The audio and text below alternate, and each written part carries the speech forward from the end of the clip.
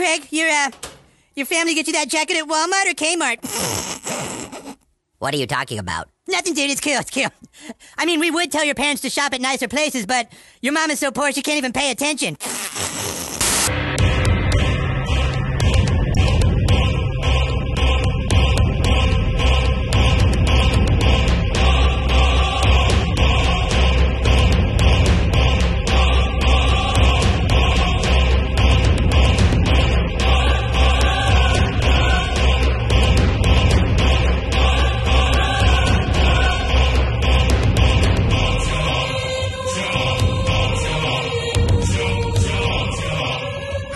Welcome back to Pop's Popcast, the weekly pseudo-academic roundtable of pop culture analysis with drinking and swearing. My name is Christopher Maverick, but you can call me Mav, and I am once again here with my co-hosts Wayne Wise and Palindrome Hannah Rogers. Hey guys, how you doing? Hey Mav.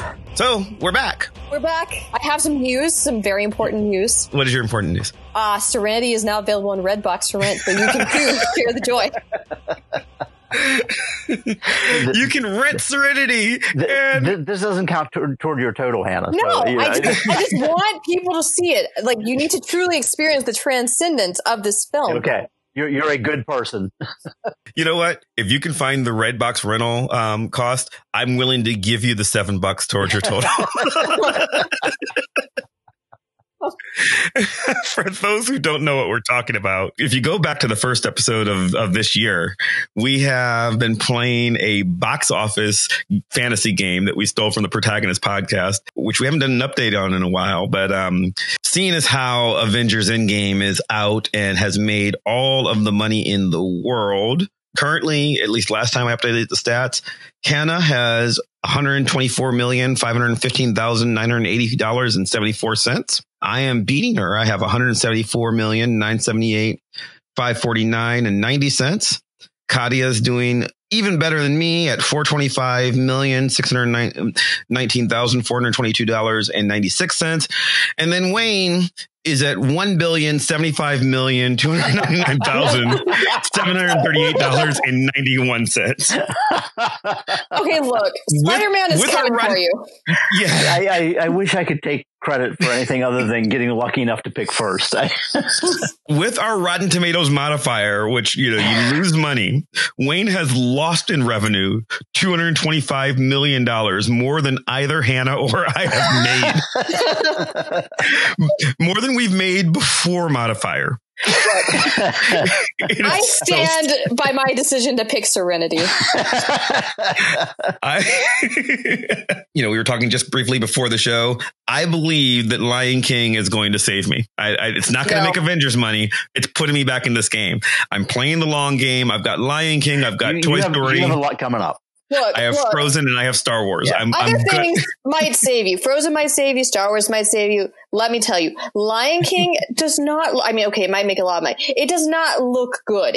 Just go watch the animated film. You'll have more fun, I'm sure. It doesn't need to be good. It needs to be popular. Look, it's popular, but only has 15% on Rotten Tomatoes. It's not going to help you that much. It's going to be the movie of the summer. It's going to win the summer. It's going to be the biggest movie of the summer because Avengers doesn't count. It came out in spring. Spider-Man, Far From Home. No, it's going to be superhero burnout. Superhero burn. Yeah, Men in Black International. There we are. Sure. We're all going to sit here and cry when it's Dark Phoenix and none of us picked it. Okay, I stand by that decision as well. So do I. Yeah, me too. I'd rather lose. What if it's good? What if Dark Phoenix is good? Now that's crazy talk. Yeah, it is. Anyway, so today's topic is kind of interesting. Hannah, this was your suggestion. So why don't you?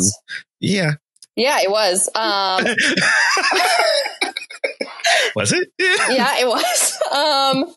Okay, so today's topic is, for lack of a better phrase, about poverty shaming. I proposed this topic because now, back in April, actually, Chase Bank caused outrage by tweeting a Monday motivation tweet, and they posted something that was like, why is my balance so low? Bank account. make coffee at home, bank account, eat the food that's already in the fridge, bank account. You don't need a cab. It's only 3 blocks. And they, implied that basically the only reason people don't have money in their bank account is because their customers are irresponsible. And as people like Elizabeth Warren point out, it's really hypocritical of Chase Bank, of all things, to lecture people about irresponsible finance when, they were part of the bailout. Mm-hmm. And, it's also really bad to assume that everyone makes a living wage when clearly many, many people don't. There's a statistic going around that Bernie Sanders has recently used that nearly 8 in 10 workers live paycheck to paycheck. Lots of people struggle to pay for vacations or other amenities. So that's kind of the outrage of what poverty shaming kind of was in that tweet. But I also saw a lot of people who are well-meaning, people who may not be trained in Marxism in the way that I and other graduate students in the humanities are, who are confused about what was so wrong about Chase Bank insisting people be responsible with their money, because they, don't consider that not everyone can afford necessities. So I wanted to talk about the history of poverty shaming and why we do this, and also the overlaps of popular financial gurus like Dave Ramsey and their valoration of the rich and their shaming of the poor, and how this all ties together. Well, so I thought I'd invite back to the show a friend of mine from college and a devoted Marxist, I believe he'd call himself. Welcome back, Les K. Hey, Les. Hey, Les. Hey. I would say I am, in fact, a devoted cultural Marxist and also a devoted capitalist because, I live in the United States in the 21st century. So and you want to eat. Yeah, I like eating. It's cool. Right? So in some ways, we're all capitalist. But, cultural Marxism, in my opinion, provides one of the best ways to look at the forces which are acting upon us, right? And that Chase example is a fantastic one because that is in a lot of ways pure ideology, isn't it? I mean, all you have there is work hard and you'll prosper, right? It's work hard and don't ever spend your money and you'll be rich. Right. Or this is what Dave Ramsey said. If you want to be rich, do what rich people do. If you want to be poor, do what poor people do. So hire a bunch of people and don't pay them. Exactly. That's the truth. What they're implying is some sort of Horatio Alger myth, right? Right. We got to pull ourselves up by our bootstraps, It's just sucks. Can't afford boots, Oh, well. So this is a topic that is near and dear to my heart because I've spent, if you read my regular blog, not the Vox Popcast blog, I quite frequently sort of write about this. Every time I get upset because someone is poverty shaming online, memes happen a lot that are of the format of, oh, here are the horrible things. And one of my favorite with scare quotes around it, ones that came out a couple of years ago was floating around and it was talking about the perfectly legal way that everybody is gaming the welfare system and Section 8 system and how all these people are millionaires.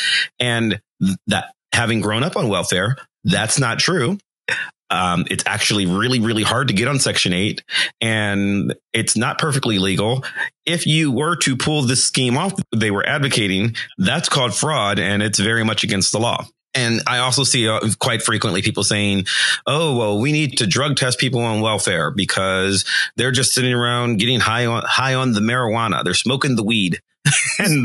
and heaven forbid, and they shouldn't be able to do this. Also, they're eating prime rib and blah, blah, blah, blah. And there's a few things going on here. First off, seriously, you're worried about poor people smoking weed. If that's really your biggest problem, fuck you, but also it turns out it's not true. They've tried this in a couple of states. They've tried to do let's drug test people on welfare. And it turns out that people on welfare have a much, much, much lower incidence of drug usage than the general population. And you end up spending way, way, way, way more money on the testing than you save on rejecting people from welfare. So what ends up happening, I think, is you're talking about people who no one wants to feel like people are getting something for free unless it's them. So what's happening is people are seeing other people get something and they want to be able to, well, I get drug tested at work, so everybody should be. Well, maybe you shouldn't be drug tested at work.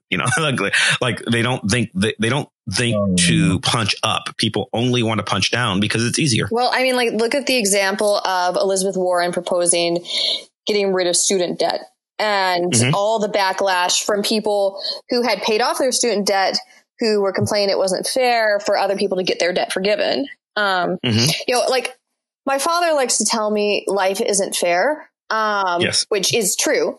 But I always tell him that, okay, sure, but shouldn't we like break down the barriers that we can to make life more fair?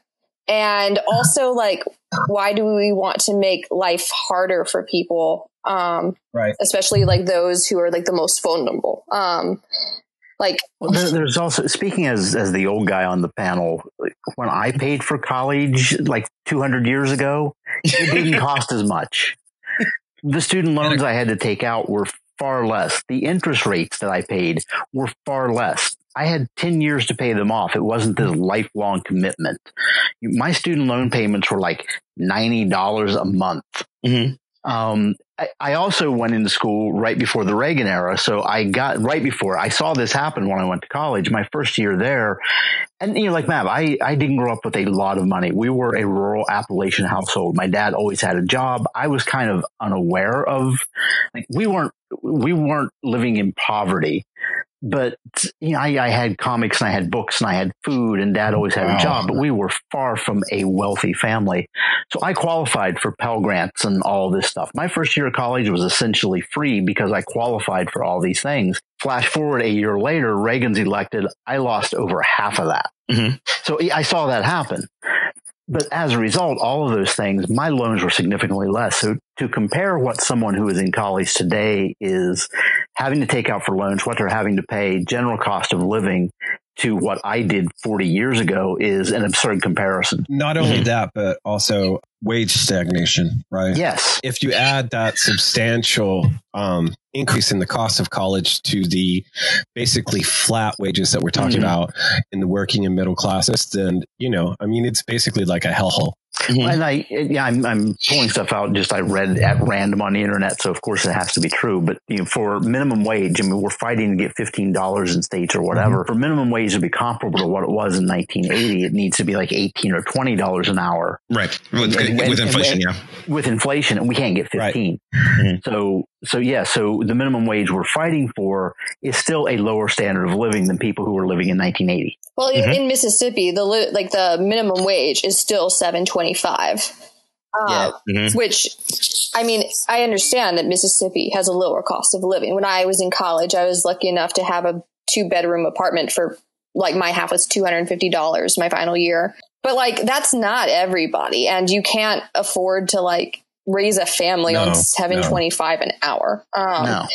And unfortunately, the answer they give with that is these aren't meant to be jobs. These are meant to be, you get them when you're 18 and then you get a real job to support your family. Yeah. And, again, fuck those people. Right. That is not true. No. And it's not true.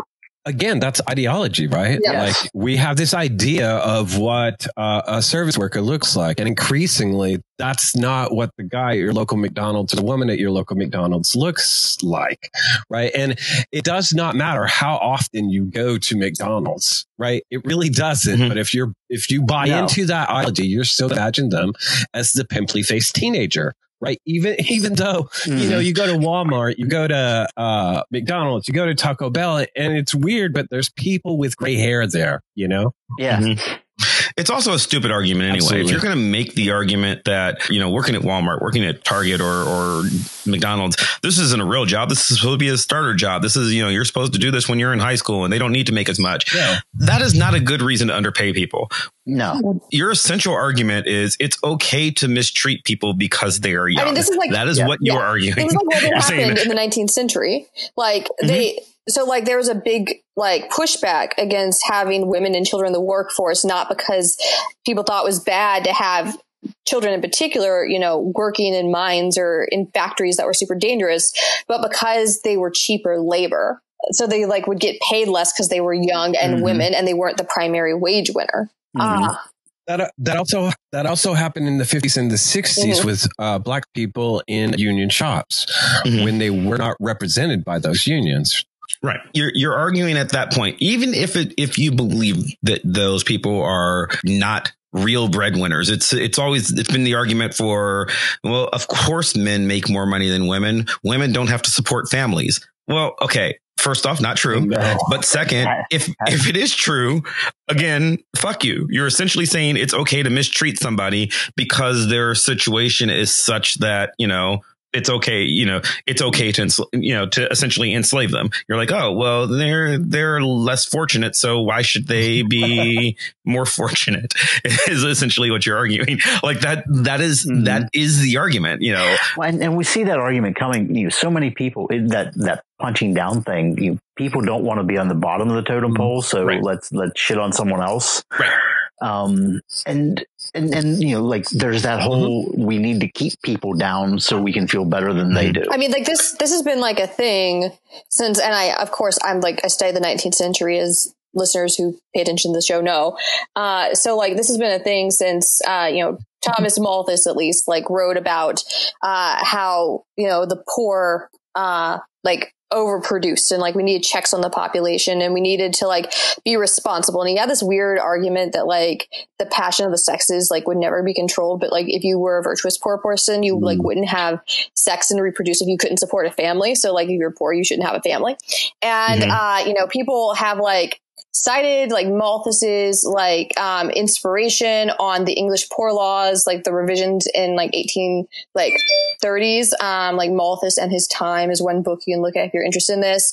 And those poor laws basically kind of took a line that you could parallel to some of the drug testing stuff we talked about today. It was if you were an able-bodied person, you shouldn't get relief outside of the workhouse, and workhouses had super taxing labor. So it was not a good thing to go to the workhouse. If you read Oliver Twist or something, you'll see how awful it is. In Jane Eyre, when she's a kid, she sticks with her horrible aunt because she knows that going to the workhouse is way worse. And then even people who we think as super left in the 19th century, like Marx, and some of us would say that we are Marxists and have said we are Marxists on the show. Marx, to rehabilitate the working class category, the proletariat was seen as lazy and they deserved to make poor wages. And Peter Stollybrass and other people have traced the change of using the proletariat from a bad thing to the good thing. Marx and Engels came up with another category called the lumpen proletariat, which include people like prostitutes and vagabonds and lazy people, and claimed that they're was a non-working poor who were also bad. So it's always push down, really? push down. Yeah. I'm glad you brought up Malthus, because one of the things I learned at PCA is in the Firefly universe, there was an oblique Malthusian occurrence. Firefly, the other Serenity. Yeah. No, that's a callback to our PCA episode, because that was the first line I heard at one of the conferences. There was an oblique Malthusian occurrence, and I'm going to name a band that. So I'm glad we were actually able to work that in. I mean, we could always say that Thanos is a Malthusian, but we don't. Oh, that's nice. Can I return to the lumpen proletariat, though? Go for it. Yes. I just had to throw that in. Please continue. I get it. Anyhow, the thing about the lumpen, though, when you look in Marx, is that it is really not well defined. Marx and Engels struggled massively to define it. And one of the reasons why it was so difficult to define is because essentially what it was an othering category. It was a way to, I guess, valorize the proletariat and make sure that there was someone who was beneath them. So, Yes, right. Absolutely. And actually, in 18th Brumaire, which is where Marx talks a lot about the lumpen in great detail, but also contradicts himself in interesting ways. He, he's talking about Napoleon III and the history leading up to his coup, where he becomes like a dictator. Napoleon III is described as like the prince of the lumpen proletariat. So it's not like just being unemployed. It's like not contributing to society in a productive way in that particular volume. And also like sometimes Marx makes like weird parallels in his language whenever he's talking about like women in the workplace and like the lumpen. So, Marx is always like concerned with the worker and specifically the male worker most of the time, because like I said before, women provided cheaper wages and therefore competed with men. So it's, Marx had a good foundation and we can build upon it. Yes. Yeah, he certainly limited his time in that way. Like he got massively confused by sex work. I mean, he just did. Yeah. So I think one of the things that becomes interesting here, I mentioned briefly on both the Kant episode and I believe on our subcultures episode, we talked a little bit about hegemony. And that's what this is. We talk about punching down. And Wayne, you just mentioned briefly that one of the ways that you're not on the bottom strata of society is if there's somebody that you can look down upon beneath you. So that's one of the things that's happening. I don't think it's necessarily intentional. I don't think people are shaming the poor on purpose. I think that we have, particularly in the Western world, particularly in America, but in general, we have a ideological view, and this is where cultural Marxism meets financial Marxism. We have an ideological view that the harder you work, the more successful you'll become. There's Protestant work. Yeah, any number of Aesop fables. That's the founding of this country. Yeah, we should probably talk about Puritanism some. Yeah. And well, we'll get to it, but that's not necessarily true.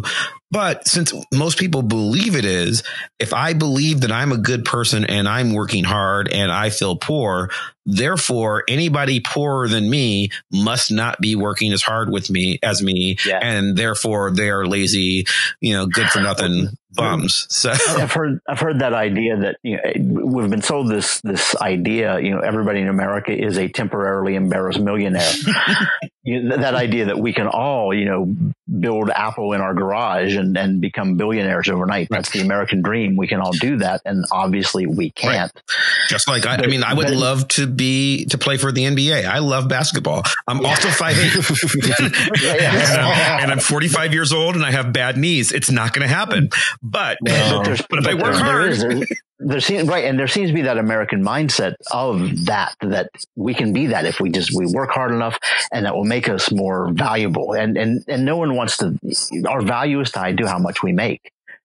In a broad general sense, how much, what do we own? What do we have? You meet new people, and what do? Your identity is so consumed with what do you do to make a living? Yeah, this is ingrained in us from like the very beginning when we're kids and don't even notice it. Like not necessarily what you do, but like where you live, what do you want to be when you grow up? What do your parents do? Like I did not grow up poor. Like my family was middle class, though we lived frugally. I remember to this day in second grade, a friend told me, "You live in a poor house and I live in a rich house." What a nice friend. Yeah. Did they paint a yellow X on your door and like send the lepers there? But I grew up in a town that's obsessed with like class and money and like tracing like your history back to the Mayflower or, whatever. And like certain families have lived there for freaking forever. And like people. I'm a Negro. My people were not on the Mayflower. They came on a different boat. This is a good time to remind everyone that this country wasn't founded on hard work, but stealing land and genocide and violence. But the hard work of people, the hard labor of the people we enslaved. So you're saying if I want to be like the rich people, if I steal land and kill a bunch of people, kill and enslave a bunch of people, you're on the road to riches. Let me get my iPad and make some notes here. I think this is exactly what Dave Ramsey meant when he said that. Behave like rich people. Yeah, that makes sense. That makes sense. Yeah, but so genocide and slavery is the like Howard Schultz. he has no like qualifications for president really, but like people gave him town halls just because he had money. And yeah, I think we have the premise of the book here. Which one? Become rich. The whole how to become rich, and it starts with murder. It starts with murder. Yeah. Why not? Self-help science fiction. I like it. I don't endorse this book. It's a parody. I don't know what's parody and what's real anymore because I know. I woke up and on my phone it said there was a whale spy from Russia in Norway, and it's the greatest news story of all time, but it's like also real, and It was cute, though. And that was the cutest spy I've ever seen, right? Like, I mean, what? You have to link to this in the show notes. The article, I'm a grad student, so I have no money, but if I had money, I was definitely going to fly to Norway to pet the beluga whale. If you murder someone and steal some land, you can pet all the whales you want. I'm going to be boring and live my virtuous life watching Serenity.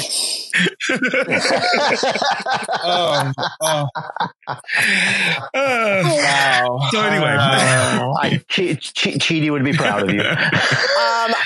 Oh my God, I'm like the annoying moral philosopher on this podcast.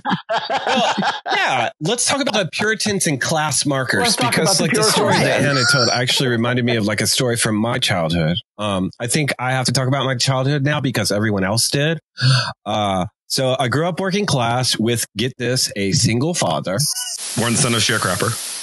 No, it wasn't quite like that. But I grew up working class with a single father in the 70s, so it was deeply unusual, right? And my mom basically survived because of welfare, because of Section 8 and things like that. So I'm very familiar with how those things actually function, as opposed to how people think they function. But, when I was in junior high, right? Like, if you can think back to junior high is when clothes could be like deeply transformative in some way, right? Like deeply transformative. So, I had like kind of the average stuff. I had like Levi's, I had Lee jeans, I had like whatever, but like, I don't know if you remember this or if you're even old enough to remember this aside from Mav, but Guess jeans were big then. Wayne's older than I am. Wait a minute. I just know you're the same age as me. I went to college 200 years ago, remember? Oh, yeah. Yeah, with Reagan. Okay, this is after your time. So, Guess jeans were a huge thing, right?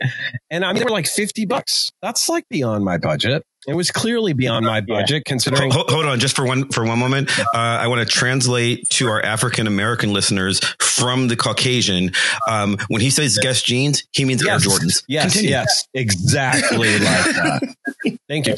Very good. Yeah, and so my mom actually like got a little bit of money and wanted to spoil me, right? And so I got one pair of Guess jeans, one pair. I wear them to school, super excited because I'm waiting for transformation. I mean, I was a junior high kid, right? So like all of the ideology was going through and through me, like as you well know. And instead of transforming and suddenly becoming this popular kid, right? Because, oh my gosh, I can represent this different class that I don't actually belong to. I got to hear people whispering about like me having Guess jeans. Like whispering, like, how does he have Guess jeans? And I'm like, because they got bought at a fucking store. Like, what's your problem, right? But, I mean, like, it is a lot like that whole Puritan idea, right? Like, I didn't deserve that red A. Oh, wait, no, I got that backwards. But you see what I mean? Mm-hmm. Like, This reminds me of a story like that has nothing to do with me. But speaking of clothes, do you guys know what Lily Pulitzer is? No. Okay. We're old. So like, I was not in a sorority because also like I could not afford to be in one and I didn't care. Two good reasons. Because I didn't dance on tables whenever I was in college, but like, there were so many restrictive rules. I wanted the option to. Also, I don't think that anyone would ever accuse me of being ladylike. So didn't do sororities, but there was a big thing in sororities like that people wore in Mississippi State called Lily Pulitzer. And it's like just basically like floral dresses that cost way too much money. If you see, I do know what that is. If you see like one of the stores in the mall, it looks like Easter threw up. Anyway, a couple years ago, Target and Lilly Pulitzer like got together and like had like a Target brand Lilly Pulitzer, which was, you know, like 75% cheaper than actual Lilly Pulitzer. Right. And all these women online freaked out and were like, these girls don't deserve Lilly Pulitzer. It's not real. This cheapens my brand. And, you know, like it kind of reminds me of like these class markers that you were talking about with like jeans, like certain people, you know, are seen a certain way. Like honestly, I think if I had dared to wear like Anchor rain boots in college, because Anchor rain boots were the symbols of like one of the sororities, someone would have told me I had to take them off because they didn't want me to be associated with them. Wow. Or something dumb. God. I have these dreams now of like in Mississippi State. There are like, you're Mississippi State, right? Yeah. Yeah, there are like roaming Crip and Bud like sororities that like just are wandering around. You're wearing the wrong boots, and there's like a rumble. It is kind of like that, though, right? Like it is about authenticity, and it is about like where you belong within a culture, right? Like so, it's totally like that, Math. It's like working class gangs, and streets of New York. I don't know. When you're a jet for the restaurant. I'm sorry. That's my favorite moment. Well, the S.E. Hinton book, the Outsiders. I mean, that's the plot of that book, right? Yeah, totally. Well, there is some logic to that, though. When you're talking about fashion in particular, and, you know, again, we go back to the "You Are What You Wear" episode for more details. But part of fashion is marking yourself as a member of a subculture of a class, and if you're looking at a hierarchically higher class, you know, why are diamonds important? Because people who are poor can't afford them. That's the only reason, you know. Like, yeah, because they're a rock. They dig them out of the ground. Right, but they're a pretty rock. But yeah, but I mean, but everything's like that. You know what? Like, why do I drive a Cadillac? I mean, I don't drive a Cadillac, but why does someone drive a Cadillac? A Cadillac is just expensive. It's not good on gas. It's not particularly fast. I mean, frankly, as far as luxury cars go, there are 18 billion better options. But the Cadillac is entirely just a status symbol, and you sort of don't want one if it's cheaper, because the entire point of a Cadillac is that you can afford to buy it. Right. And when you talk about like sort of the mythologies that we're talking about here, like the mythology of what poverty is and sort of people gaming the system and those sorts of things, I think that's kind of what you see, right? Like you see this mix of the aspirational, right, in purchase power, as well as, you know, don't go too far, right? Like there's this line that you cannot sort of cross, or else then you'll be seen as like, to borrow from Reagan, right? Like that old trope of the welfare mother that's driving her Cadillac in the car to the grocery store where she gets free groceries and all of that, right? Yeah, you using your food stamps on Monster, right? Yeah, and since we're like talking about the welfare queen stereotype, we need to acknowledge that like it's very much based in race. Yes, absolutely. Especially in the South. And I, you know, like with Trump, there's like, you know, this idea that people voted for him because they were worried about the economy or whatever. But at the same time, really what was motivating people, they have found as time has gone on, it has been mostly about race. Yes, absolutely. And, you know, I mean, like there's a segment of my family who will never listen to this show. So whatever. But there's a segment, hey, Rogers. Not Rogers' side. But they, you know, they are, in the poor, like / working class category. And they in general vote Republican every single time because of race issues. They took our jobs, you know, that sort of thing. And also it protects their betterness, right? Like as disturbing as that is, it protects their betterness, even though the people that they get to remain better than are their natural allies, if we're looking at it from a Marxist perspective. Yeah.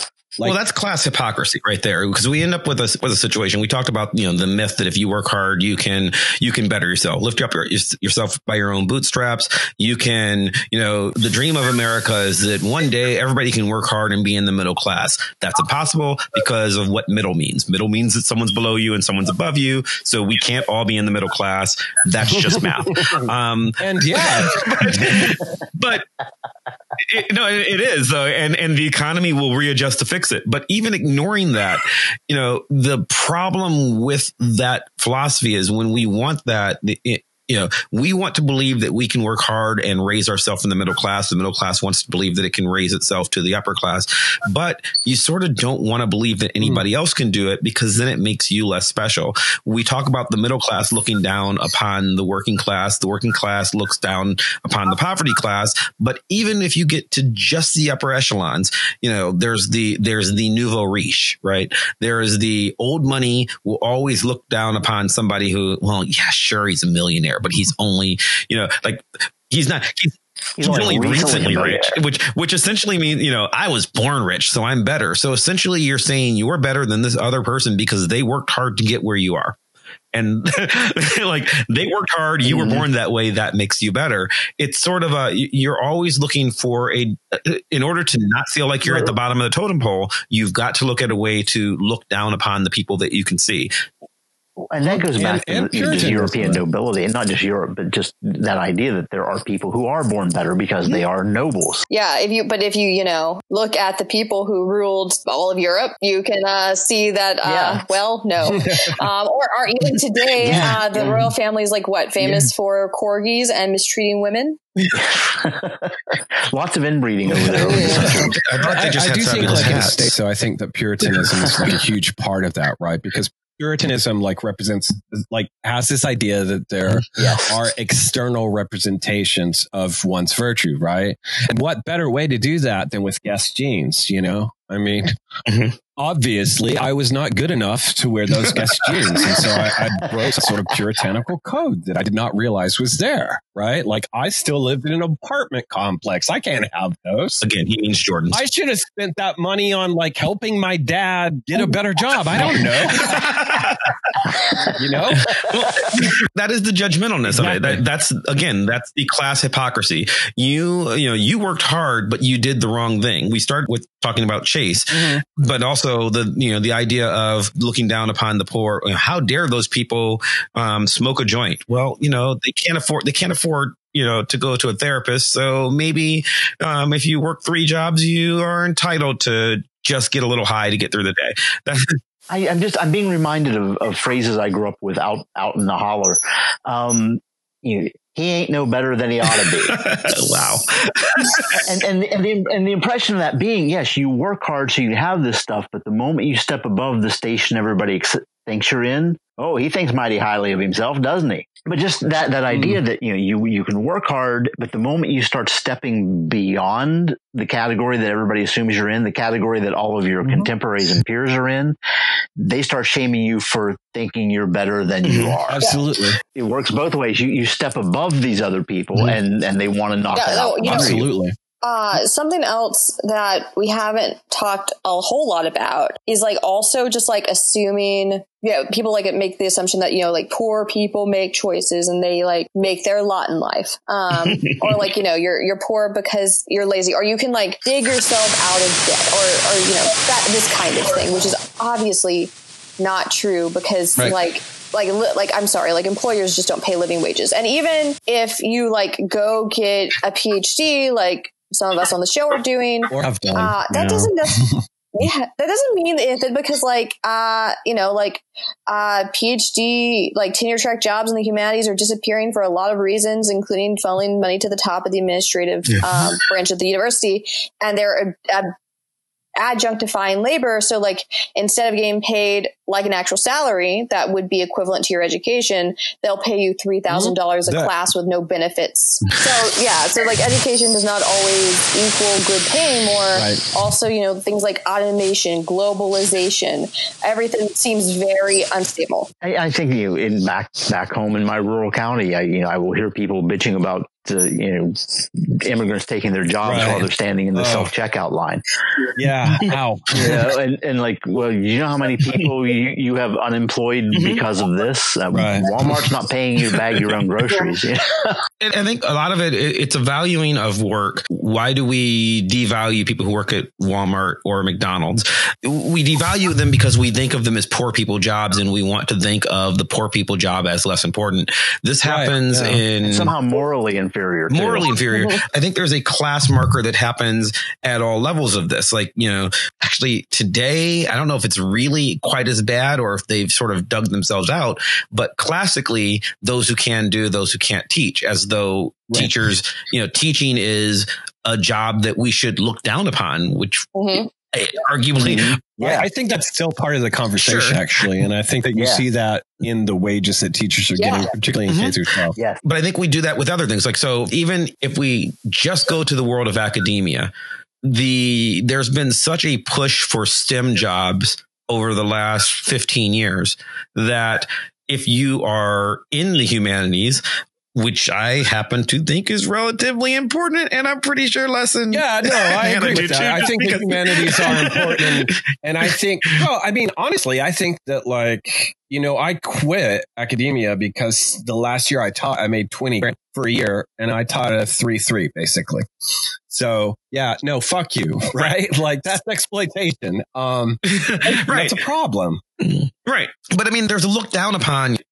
And what do we do by doing that? We created a glut where there's actually kind of a corporate problem right now of not being able to hire people who have important skills like being able to write things. No, absolutely. Because we created a dearth of it by telling everybody to be computer programmers. Right. But even beyond that, we, academically, and I don't necessarily mean people on this show, but academically, we look at, everybody should be a computer programmer as though it wasn't important to be a trucker.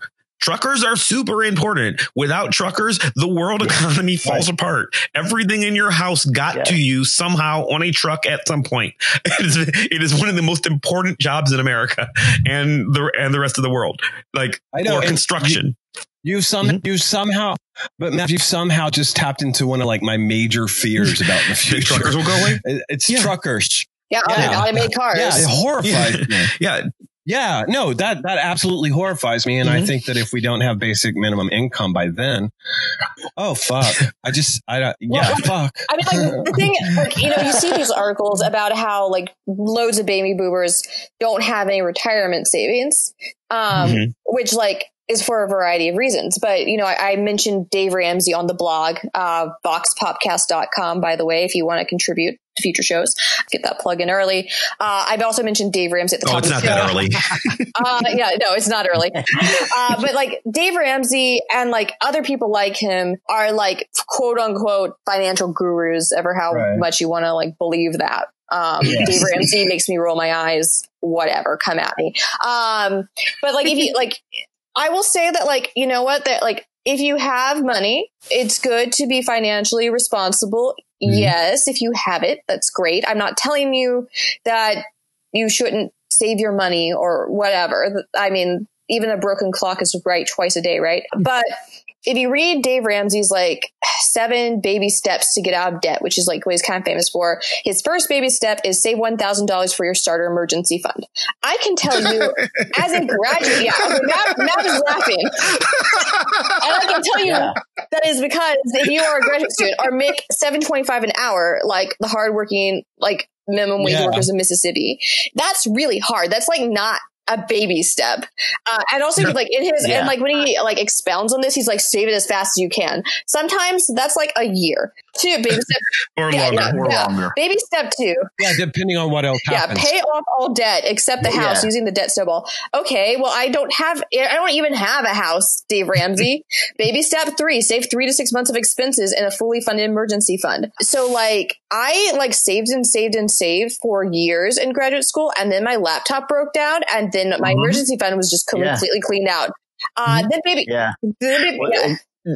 The best way to save 3 months worth of expenses is to not make expenses for 3 months. And then baby step 4 is invest 15% of your household income in retirement. Again, don't have the money to do that because a lot of us are living paycheck to paycheck. Baby step 5, save for your children's college fund. I mean, I don't have kids, but again, I can't even save $1,000 emergency fund all the time. Baby step 6, pay off your home early. That assumes you even can afford to buy a home. And then like baby step 7, build wealth and give. And I admit that part of the reason I don't have savings is I've like given to like causes I believe in, especially in like this day and age. It makes me feel a little bit better, but like it's still like $5 to $20. It's like, you know, like I can't. Yeah. It's not a house payment. And like my dad likes the Bogleheads, and other people have different investors they like. But like all those things, even like our personal finance on Reddit, which like covers like loads of different income levels because it's like the internet, like they all assume you have supplemental income and you're not just trying to live day to day. And that's a general thing about the way, and this goes back again to why do we shame the poor? People don't understand when I'm talking about actual poor now, everybody feels poor, but when we're talking about people who actually are lower class, think about the way your credit works. The less money you make, the higher your interest rates. This makes no sense to anybody except for rich people. Yeah. But like there is absolutely no logic to that whatsoever, but it's something that we've allowed to happen.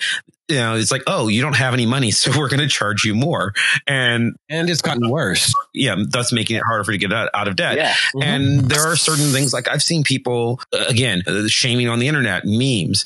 Well, how dare the people, you know, I saw people on welfare with iPhones. What is this? Well, it's 2019. Fucking try to get through life without a smartphone. Right. Like you just can't. Like, how do you apply for a job without a cell phone and without internet in 2019? Good luck applying to work at McDonald's. Even, you know, there's well, McDonald's, you can probably go in and ask for an application, and anything better than that, probably not. Like that's just how jobs work. Yeah. You know, you need a certain bare minimum amount of expenditure, which is not really cheap. You know, you could get you could probably get just a flip phone if you could find one somewhere cheaper, but those don't get internet. And if my only internet is having a cell phone, I need that. Yeah. Also in Mississippi, like or other places that are rural, especially to get around, you need a car. Like it's not like you can just use public transportation because there is either none or it sucks. Yeah, and I don't think it's just to the point where it's rural. And public transportation is not cheap if you live in the city. And public transportation is worse. The cheaper, the poorer the neighborhood you get to, the worse public transportation. Public transportation is great when you live in also, rich places. The only place that's good is New York and San Francisco. I mean, like, and maybe LA. Yeah. Maybe Chicago. It's not great in LA. It's good in Chicago, not great in LA. You know, I also would say that like a lot of people, to go back to like, we all make choices in life and that determines where we are, blah, blah, blah. Also forgetting about structural violence and like cycles of poverty, but also like whenever that you say like you make choices, how many of us actually got any sort of like financial like literacy class in high school? Yeah, I like to learn how to write a check in third grade, and that was it. I actually did, though. Yeah. It didn't help. Yeah. Well, I mean, when you grow up working class and then you go to an elite college and then you have like so much debt and then like the market collapses beneath you. I mean, there's nothing you can do about global recession. Mm-hmm. You just can't, you know? Yeah. That's out of your control. Yeah. Well, and the part of that shaming is also how dare they spend their money doing something fun? You're you're stressed. You're not making enough money. You're not being able to pay your bills. By God, I'm going to stop and have a beer. Right. I'm going to see a movie. Oh, I mean, absolutely. Like with Mav's earlier point about like drug use and stuff. I mean, like the kind of that we're talking about living. Like I don't fault people like that for doing heroin. I mean, clearly fucking don't because it's dangerous, particularly now. Right. But I don't fault them for it. And why, like, where does this idea that people who have different classes, you know, have the right or the ability to tell them, no, you should not spend your money on something that brings you joy, regardless of how fleeting that you is. should live a joyless life. Exactly. I mean, like, also, like, if depending on the history and the like intersectionalities between class and race and gender, a lot of us have benefited from like, you know, just completely the systems that have pushed poor people down and have kept them in these cycles. Oh, absolutely. Like, both Mav and I have. Right. Like, I mean, what? You and I we went to a school called Carnegie Mellon. Yeah, I went there because I was like, because I scored better on the SATs and grade point average than anybody else in the state. I'm not saying either one of us had. I was dirt poor. I'm not saying either one of us had to like be good at what we were doing to get there. What I'm saying is that school exists because of exploitation of labor. Yeah. Oh yeah. I mean, look at how Georgetown was built. Or, like what happened with Duke and like where Duke's money came from. And like Julian Carr, who is famous for giving like the dedication speech at UNC Silent Sam, where he talks proudly about how he beats a black woman. Like he donated land to Duke, and there was a building that was named the Carr Building on East Campus until it got changed because people were like, we don't want this to be named after a white supremacist. Wow. So progressive. Yeah. The bare minimum was done. Yeah. Well, I want to get back to, I didn't want to skip over too much because Hannah started talking briefly about the intersectionality of class and race and gender. And I think this goes back, it ties in with Les's point about puritanicalism. We try to enforce on the poor the cultural values, not our own cultural values, but the cultural values you think are appropriate for them. You are poor. You should not be allowed to have champagne. You should not be allowed to have weed. You should not be allowed to go on vacation. There are like, I remember my mom saving up for like 2 years so we could go on vacation to a hotel on the other side of town for a weekend. That's awesome. Yeah, that was our vacation, and that's great. But to look down upon somebody else because they're having a little bit of fun. And I think part of that, you have to understand that part of the connection of poor, when you're talking about those people, anytime you're doing that, there's so much of poor being coincident with black. Oh, absolutely. There's so much of poor being coincident with female. And this goes down to traditionally, and this is not Marxism, but it's extensions of Marxism that have been put over time. We traditionally undervalue female labor. Being a maid is looked down upon. First off, there's no reason we say maid, not housekeeper, maid. Being a maid is looked down upon because that was woman's work. Domestic work is woman's work. And that wasn't as important as being a banker. And then we look down upon things, construction work, things that poor black people could do. Or today we say, the Mexicans, those sorts of things. But also, Les, you talked briefly about sex work at the very beginning. Sex work's always devalued. Always. Why? I mean, and I don't mean by sex work, I mean on a couple of levels. I'm talking about things that are illegal, like prostitution, which is an entirely different question of, why is that even the case? But even legal sex work, things like being a stripper, being a phone sex operator.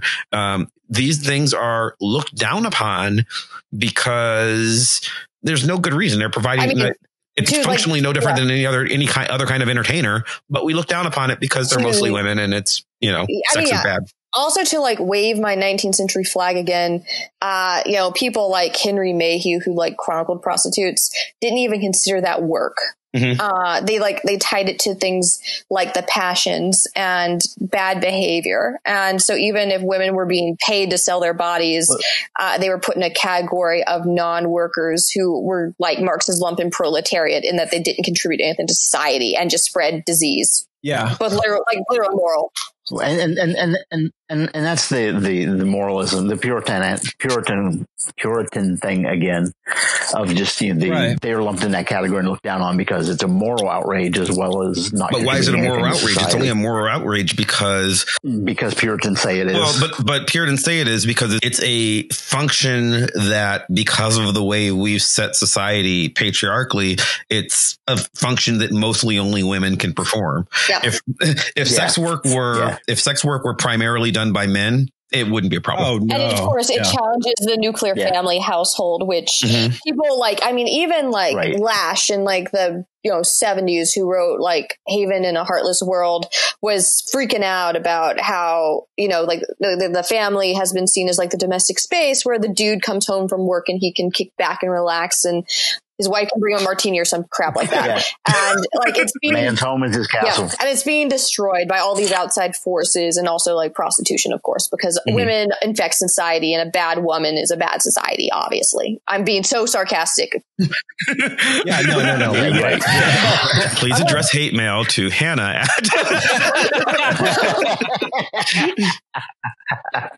Sure, ma'am. Blame it on the woman. to Jay. I love how you just played the gender card for me.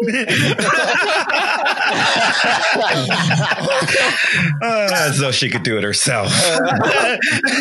Yeah, you just hang in there. Little missy. We'll take care of it. I believe you're white knighting is the term. Whoa. Even though this episode is not over nor edited, I can tell our subscriptions just dropped by 65%. Hey, there's a reason why I'm staying quiet right now, you guys. Like, let Hannah finish her point, and then we can jump in. And then maybe we can talk about how liberals also attach to sort of puritanicalness. As we may have just seen, I don't know. Absolutely. Oh, of course. Oh yeah, yes.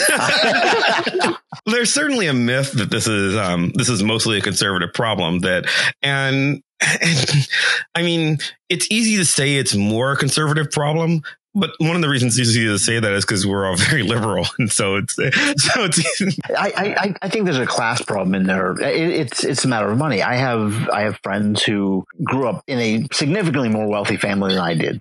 People who just took for granted money, and they're also some of the most politically liberal people I know. And there have been times I've been absolutely stunned at their cluelessness of what being poor is. Without getting into specifics, just assumptions. Here's the life they led, and assumptions made about poor people or the life I grew up in that were just like, wow, you have no idea how incredibly insulting that is. Yeah.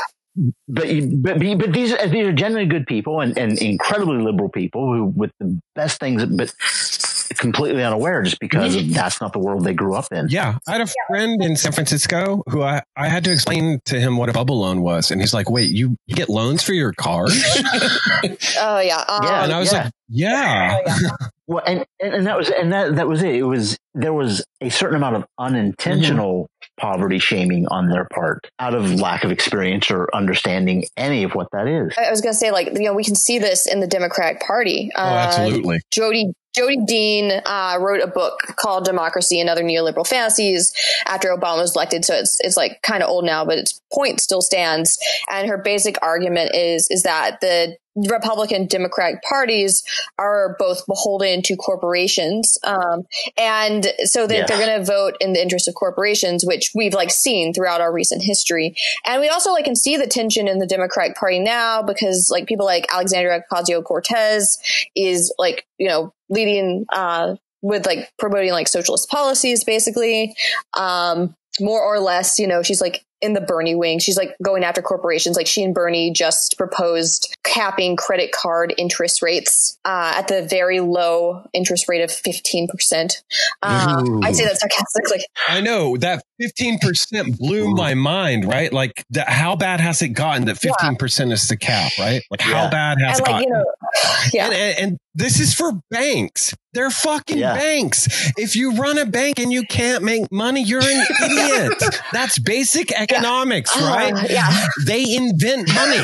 Why do they need to rip us off when they do it? Also to go after, Joe Biden, whenever because, it's easy, I guess, low hanging fruit.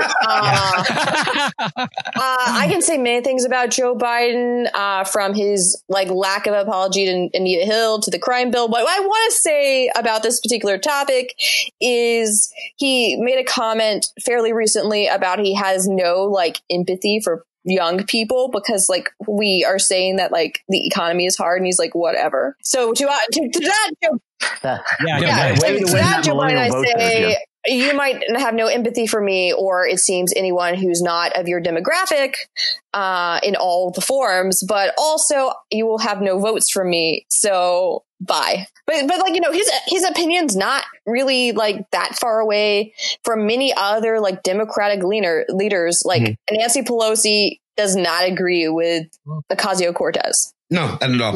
And that's sort of a flaw of, as I say this on a podcast on the internet, there is a flaw in the liberal internet thinking that a lot of people who identify as liberal and on the internet assume they're a majority. I have had this argument many a time in the last going on 4 years now, 3 years since the 2016 election, where people were like, well, if the Dems hadn't cheated and put Hillary in instead of Bernie, he'd be president right now. Let me explain something to you. This is a different topic. Hillary Clinton did not lose the 2016 election because she wasn't liberal enough. That was not her problem. The Democrats are not the party of Alexandria Ocasio-Cortez. They're not the party of Bernie Sanders. There's a belief that they are the most popular because people live in bubbles, which makes them seem the most popular. But the Democratic base looks far more like Joe Biden than it does like Bernie Sanders, which is why he's performing so well right now in the polls. Is that right? Is it wrong? That's a different question. But to assume that because we're liberal, or leftist, Danny Anderson, frequent guest of our show, has done some really good shows on the difference between leftism and liberalism. So I invite people to go check out the Sectarian Review and his back catalog where he gets into that. But there is a difference.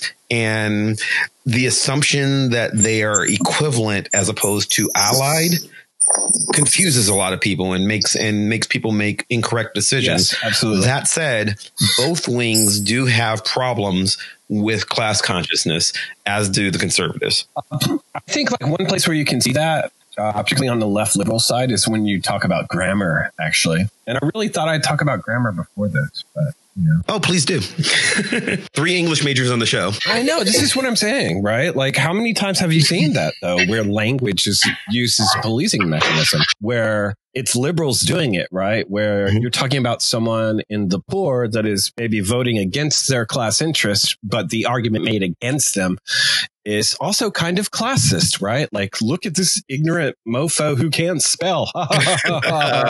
Yeah, fuck you.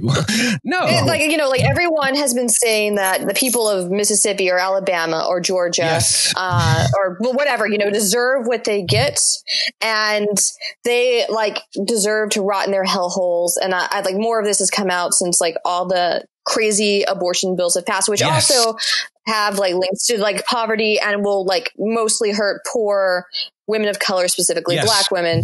But the thing that happens whenever you say that Mississippi, to just use my home state as an example, deserves to burn in the hell of Phil Bryant and Tate Reeves and Cindy Hyde-Smith, is that you're forgetting about the huge number of poor people, specifically Black people in the state. And also the fact that Mississippi has super restrictive voter ID laws that disenfranchise the poor and specifically Black people. And again, huge felony, restricted felony laws that also play into poverty. And we haven't talked about incarceration and its overlaps with poverty at all in this podcast. And, once you get sent to prison, that affects your education, that affects abilities to get jobs, your education. And since it affects your ability to get jobs, it's not there's a systemic, when we talk about systemic classism and systemic racism, we're not just talking about the fact that you are harmed by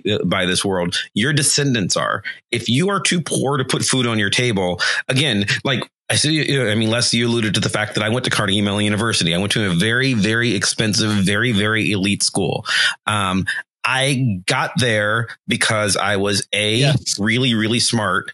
And B, absolutely.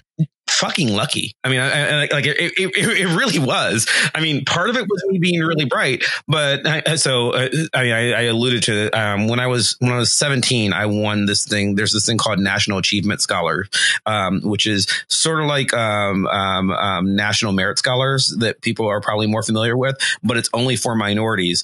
I was literally the only person who won it in Northeast Ohio my year. I was it. It was just me. So because it was just me, I had a bunch of recruiters from lots of colleges come and just offer me stuff. But because it was, and I was on the radio and I had some interviews, but basically I just got lucky in that nobody else won. I was literally the smartest black kid in the state for 5 minutes. So nice. no, man, but that's what happened. Because not only did I do well, but the fact that nobody else happened to gave me my pick and got me into the school and got me a scholarship. But again, dumb luck. And it's not repeatable. I couldn't just do it again. Right. And you can't expect that to happen to everybody else. And that's without me, my parents were not felons. If I had the bad luck of that, then it would have affected my ability and I wouldn't have been able to go. And you never catch up. The world is set so as to keep people from rising up. I was going to say, but not even like a felon, right? If a poor person gets arrested on suspicion of a felony, right?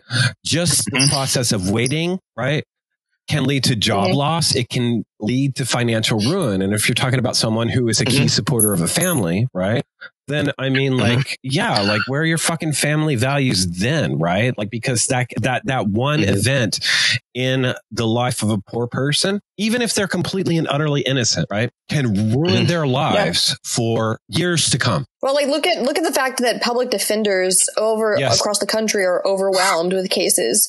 So, if you need a public defender, odds are they're not going to be able to devote the time they want to, and they want to, a lot of them, because they're in public service, to your case. And once you go to prison, the Durham, county jail, it's terrible. The conditions are terrible. But if you go into prison, you lose a lot of your rights just by being there, and you have to go through a process. If you have a complaint, and there's not much people can do. And, I know a lot of people who work in the law, and they've seen how broken our justice system is. There's this fictive idea that the law is objective and it measures everyone equally, but it's not true. No, I don't think so. I mean, yeah, no, I mean, no, I don't actually know. No, yeah, no. I mean, the law is fictive. Yeah, that's what it wants you to believe. Yeah, I'm not arguing that. Right. Yeah. That does tie into the puritanical ideology, though, right? It totally aligns with it, right? Because then it gives an excuse to be those white trash people, they're not good people because this happened to them. They had that broken tail light or whatever, and they got pulled over and overreacted, right? And maybe they had a broken tail light because they couldn't afford to fucking fix it. I don't know. Same with black people, right? Absolutely the same with black people, except they'll get shot sometimes. Yeah. Well, I thought earlier that just the way we use language just to discuss these things. Back home in my rural area, the best compliment that you can be paid growing up there is you're a hard worker. Oh yeah. The worst insult you can get is, oh, you're a reliever, someone on welfare, or someone on relief. That's the old term for it. You got relief from the state. You're a reliever. I mean, and I grew up hearing that term for people who were poorer than we were. And there's that assumption of they're on relief. They're not working. They're lazy.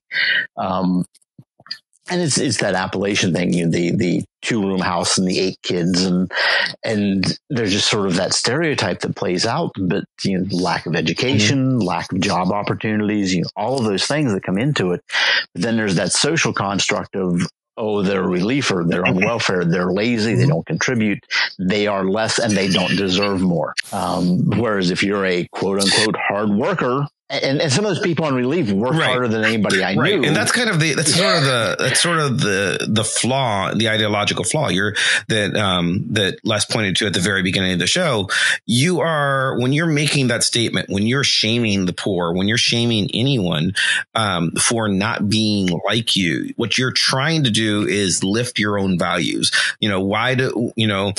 Well, STEM is important and humanities aren't. Why? Why is sex work unimportant? Why is it even important to be a hard worker? Honestly, at the very end of the day, the argument against socialism, against things like, the student loan relief is, well, I worked hard to do this. Why should anybody else get it for free? So you're saying that you only worked hard because you wanted something. I mean, what is your argument there? either you love what you do or you don't. And if you don't love what you do, then I don't know, do something else. But like, but if the argument is, well, that person doesn't deserve it because I had to work to get it. Well, you know, again, tough shit. I've lived with this most of my life because, believe it or not, until recently, no one back home really valued knowing a lot about the Avengers. Sure. No, but I mean, that's a joke, but like, that's absolutely true. You know, we talked a couple of shows ago about low culture and high culture. You look down upon those comic book reader nerds, you know, until it started making $1 billion. And now because it's $1 billion franchise, it has value. Yeah, I'm waiting for that poetry boom myself.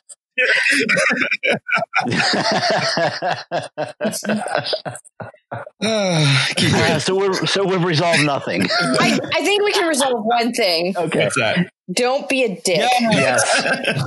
I think in general, every episode, that's a good way to end things. Don't be a dick is always the lesson. It's also the only swear word that Hannah uses. So. Really? Yeah. Hey, Dad.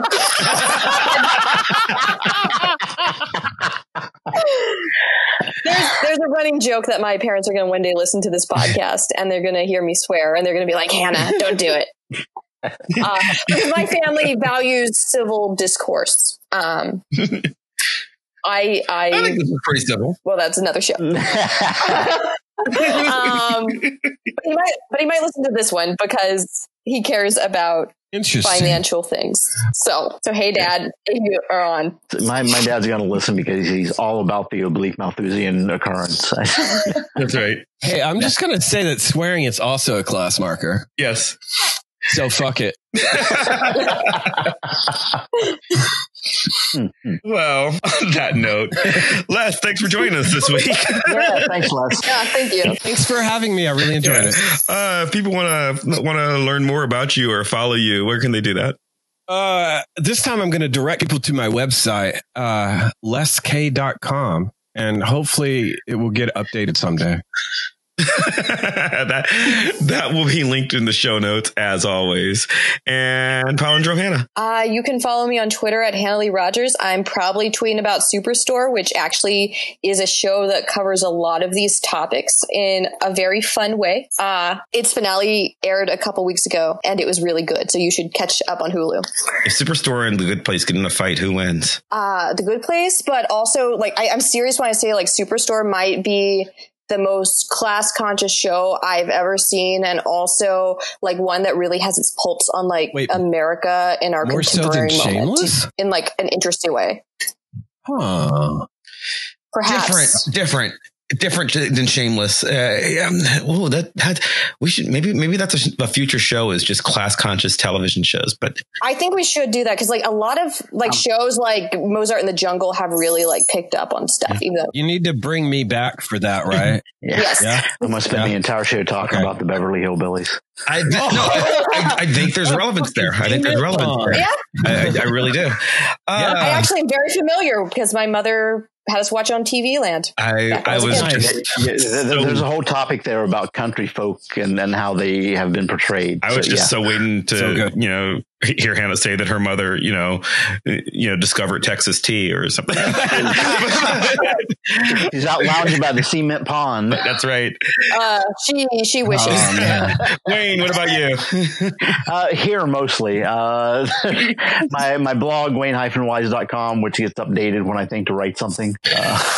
But here mostly. And you can follow me on Twitter at Chris Maverick or on my blog at www.chrismaverick.com. You can follow the show on Twitter at Vox Popcast or on our blog at www.voxpopcast.com, which, like Hannah said earlier, you can find out about our next topic and contribute and give us comments that we will try to incorporate into the show. You can subscribe to us on iTunes or Stitcher or Spotify or wherever the hell else you get podcasts from. And if you subscribe, please do us a favor. Go over to iTunes and give us a 5-star review. If you write a little something, then give us 5 stars. That helps other people find the show, and it makes us famous so that we can rise up through the class ranks and and look and one day look down upon other podcasts. That's right. Again. Because that is our dream. Is it? Yeah. It's my dream. And Hannah's a good girl. We have what, two comments, 2 reviews. That's at right. this point. Yes, we do. Yeah, and I guarantee, I know we have more people downloading the show than that and listening. So at least 3 or 4. So yeah, at least 3 or 4. So double our numbers. 2 more people need to write a review. Well, are you going to promise your firstborn child, like Mav did last time, to get a review? Yeah, well, that's already been taken. So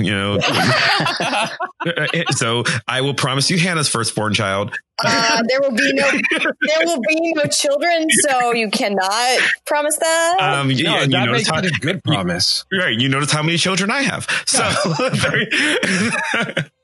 but Give them that's actual kids. We're not Trumpian. Sorry. Ooh. Sorry. Ooh. Anyway, This is going on the climb room floor, isn't it? No, nope. I'll just stay. But anyway, I would like to thank Maximilian of Thought4 Music for our epic theme song, building ever so more epically and playing us out. I'd like to thank you at home for listening. Once again, thank you, Les, for joining us. No problem. And we'll see you next time. Bye. Bye. Bye. Oh, hell no. My mama's so poor she opened a Gmail account just so she could eat the spam. Dude, my mama's so poor when she gets mad she can't afford to fly off the handle, so she gotta go Greyhound off the handle. My mama's so poor she walks down the road with one shoe. And if you ask her if she lost her shoe, she says, no, I found one.